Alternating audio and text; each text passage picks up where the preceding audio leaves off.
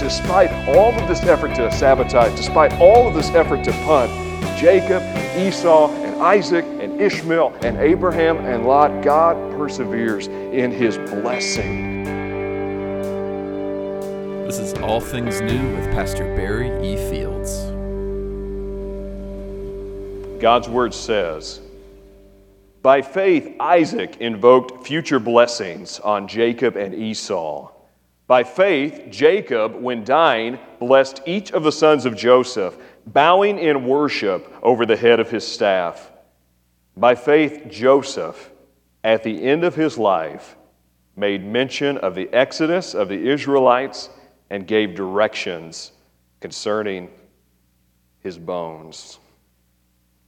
The Bible is often presented as a book of stories, 66 books, really overarching with one story proposed between two covenants of the Old Testament and the New Testament. And throughout, you will find a lot of different things going on. There are plots, there are subplots, there's history, there's mystery, there are people who are tragically flawed heroes, and then there are those who are supernaturally redeemed, even though they've been villains. There are Amorites and Hittites and Jebusites and Philistines and everyone in between. But throughout, you will see in God's Word this scarlet thread weaving, because unlike the Lord of the Rings, when everything is about capturing the one ring and destroying it if you're good and using it for yourself if you're evil, the Bible revolves around this word of covenant and blessing.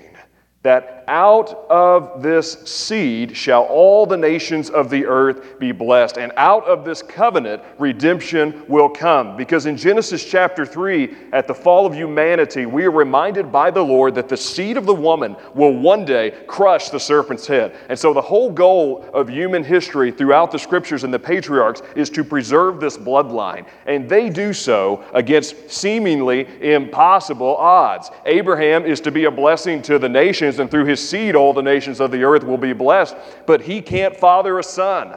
Isaac is to continue that blessing, but he can't find a wife.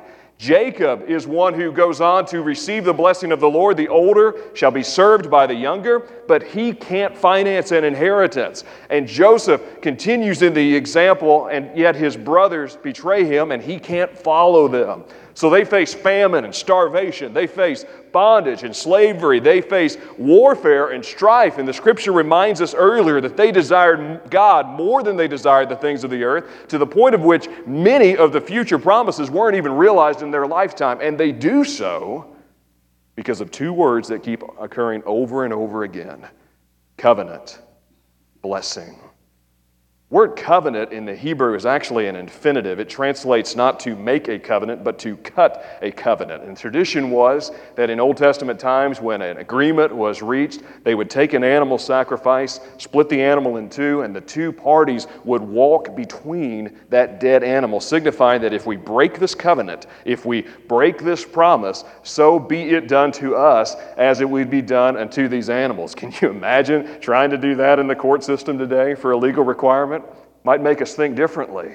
But there are two types of covenants described. One is a bilateral covenant, which involves two parties, but the one that God makes with Abraham is really a unilateral covenant in which he says, I will make of thee a great nation. I will be your God. And God is the one who keeps this covenant. And not only does he make this covenant, this promise, he also makes a blessing. He says to Abraham, through your seed, through your descendants, all the nations of the earth will be blessed. And the blessing is of itself God, but the ultimate blessing is the redemption of man through Jesus Christ, through Abraham's bloodline.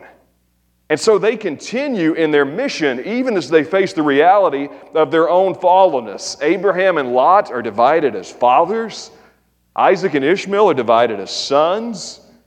Jacob and Esau are divided as brothers. And if you look at the backstories behind some of their examples, the Scripture does not hold them up in high esteem. It picks the high points of their life in Hebrews 11. But if you read back into the Old Testament, it's almost like they're playing a high-stakes game of spiritual hot potato with this covenant. Instead of handing off the blessing, they're trying to punt it out of reach. They keep throwing laterals to one another, and yet they're fumbling the blessing. Lot wants the good land rather than the promises. He says, I don't want this, I want that. Isaac and Ishmael separated over the conflict with their mothers. Then Isaac plays favorites with his children. And Jacob, when he doesn't get the covenant in the way that he thinks he should, grabs Esau's heel on the way into the world, and Esau sells his birthright for just a bowl of stew. It's all they can do to keep this lineage going. They do everything in the world to sabotage their inheritance. And so at some point they decide, if God's not going to do it in their time, they decide to help him out. So Sarah says, I know how to have a son. Jacob dresses up like his brother in order to make sure he receives God's blessing, even though God told him, I'm already going to give it to you. They are their own worst enemies. And so are we. The fear and the anxiety and the worry that keeps you up at night most of the time, if you're honest with yourself, is because they are events that you cannot control. You think about all of the things that worry us.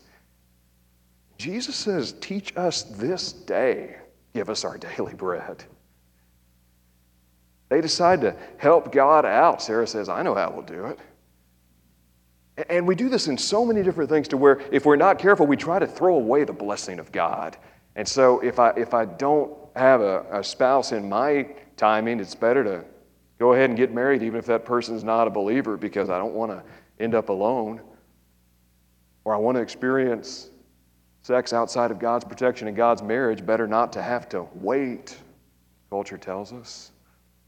We spend so much time worrying about things that we have no control, in which God has said, do you not see the sparrow on the ground and I don't notice it? Do you not see the lilies of the field, how they are clothed? Are you not much more valuable than they? And yet for some reason the human race cannot take God at His word. And He says there's really just two things you're responsible for, isn't there? Am I right with God? And am I right with others to as much as an extent as I can be?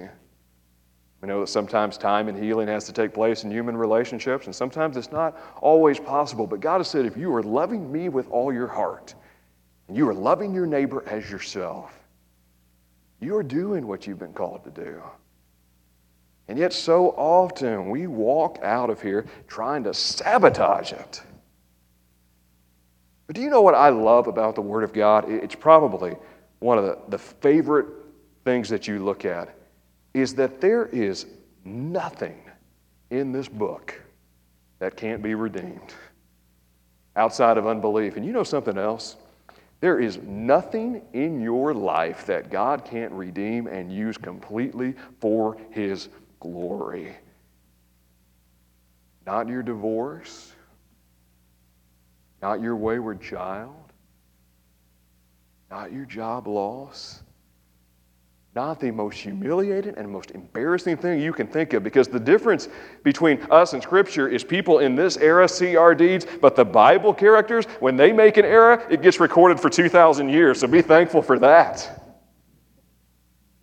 But He says, I will redeem you. I will restore you. And I want you to see that despite all of this effort to sabotage, despite all of this effort to punt, Jacob and Esau and Isaac and Ishmael and Abraham and Lot, God perseveres in His blessing. There's nothing in your life that God can't redeem and use for His glory. Someone described God as sort of this cosmic chess player, that whatever moves humanity is making here on earth, God is working all things together for good to those who love Him. And it says that He is actually orchestrating all things in an effort to accomplish to the counsel of His will. Isaiah writes this in chapter 14, verse 24, the Lord of hosts hath sworn, saying, surely as I have thought, so shall it come to pass, and as I have purposed, so shall it stand. And after recalling the memories of Abraham and Isaac and Jacob, the Apostle Paul proclaims in Romans 9:16, so then it depends not on human will or exertion,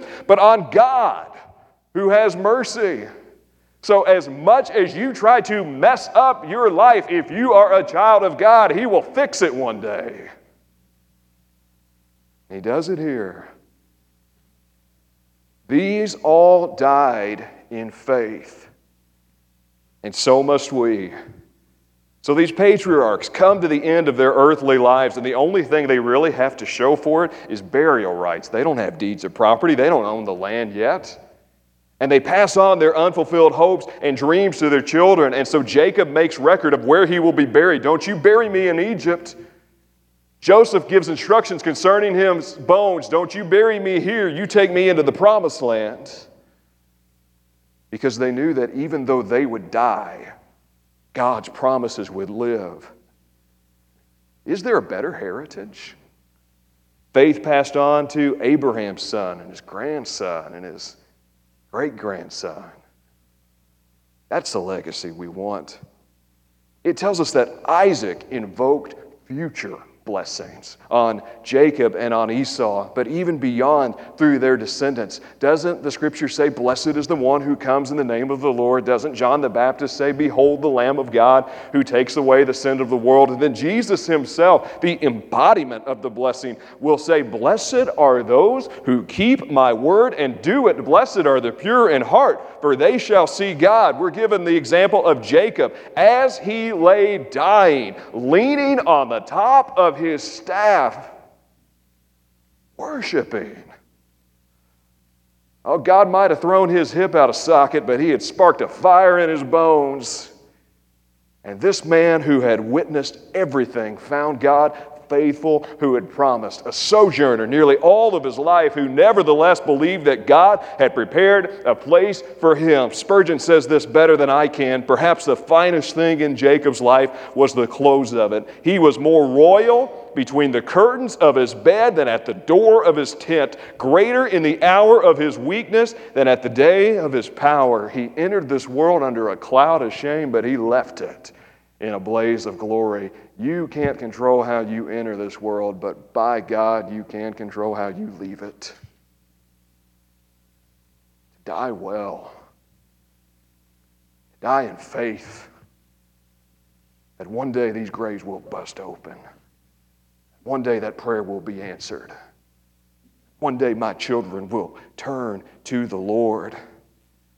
So Joseph gets to the result of all this after Lot's rejection of the land, after Isaac's poor parenting skills, after Jacob's manipulations and Esau's recklessness, and the 10 tribes of Israel's utter treachery. And after 3 generations of utter chaos, he looks around and he says to his brothers, "What you meant for evil, God meant for good." And in Joseph, there is a foreshadowing of David's psalm, which says, "I will tell of your name to my brothers, and in the midst of the congregation, I will praise you." Because when God makes a promise, he keeps a promise. And may I say this? When God builds a church, he keeps his church. A lot of people doubting the fate of Christianity in the West today. What will become of it? Will we be able to worship freely? And even though we can worship freely now, will anybody even bother to show up? Mark Zuckerberg, the founder of Facebook, just was quoted this past week in talking about how Facebook is helping to take the place of churches in the communities. He better find a Savior who can rise from the dead. He better find an assembly and a cloud of witnesses if he accomplishes that. I wouldn't bet against the church if I were you. Every civilization has at some point, because any government or any organization or any people that go up against the church inevitably find that the power source doesn't come from human means, but from the Spirit of the living God. Burn the buildings, banish the books, destroy its influence and bury its head, and Jesus will say later on, "Blessed are you when men shall revile you and persecute you, and shall say all manner of evil against you falsely. For my sake rejoice and be exceeding glad, for so persecuted they the prophets which were before you." And just a few months after he says those words, the deacon Stephen, recorded as the first martyr of the early church, looks up at his stoning, and he doesn't see land. He says, "I see Jesus." And he's standing at the right hand of the throne of God, because the greatest blessing in your life isn't found in goods, but in God. And he remembers his blessing, and he keeps his covenant. People ask me sometimes, they say, why don't you get more upset about things that happen in the church when people complain? Believe me, I do. Come to staff meeting. But I'll tell you what's always in the back of my mind. I know that this ultimately isn't your church. It doesn't belong to you. It isn't my church. It doesn't belong to me. It's God's church. And God takes care of what belongs to Him. If He started it, He'll finish it. If He bought it with His blood, He'll keep it with His covenant. His anger is but for a moment, but His favor is for a lifetime. And in the meantime, He reminds us that as we celebrate on Independence Weekend, that while we are thankful for our freedom, we, like the Israelites, desire a better country that isn't heavenly. And because of that, they were not ashamed to be called by their God, and He was not ashamed to call them His people. So as we celebrate today, and as we worship together, may we not forget that in a world of fake news and broken promises, God keeps His word. And He always will. Hey guys, thanks so much for listening to the broadcast. If you found it helpful, please consider sharing it with your family and friends. For more information, check us out online at barryefields.com.